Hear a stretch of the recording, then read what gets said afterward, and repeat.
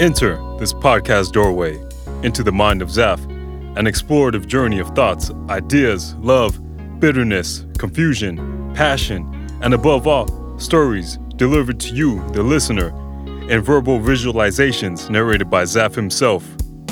This is the 5-Minute Mind with Zaf. Oh, look at this delicious chocolate ice cream cup. No, I shouldn't. If I eat it and consume it, it will hit my hips, arteries, and other things. Oh, blah, blah, all hearsay. That's just hype. Look in the mirror, you're slim.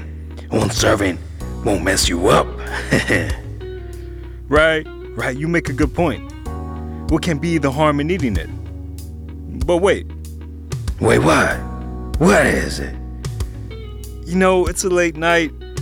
I didn't spend enough time working out today, so... So what? Eat it now, so it'll give you energy for tomorrow's workout. You sure? Yeah, I'm sure, mother sucker. You know what? I will eat that chocolate ice cream cup. Yeah. That's what I'm talking about. You know what? On second thought, nah, I will not succumb to that desire. No, I will practice self-restraint. No, don't do this to me. Sorry, but I must. No, I'm fading away. I need that energy. Good riddance. Late night indulgences, maybe next time.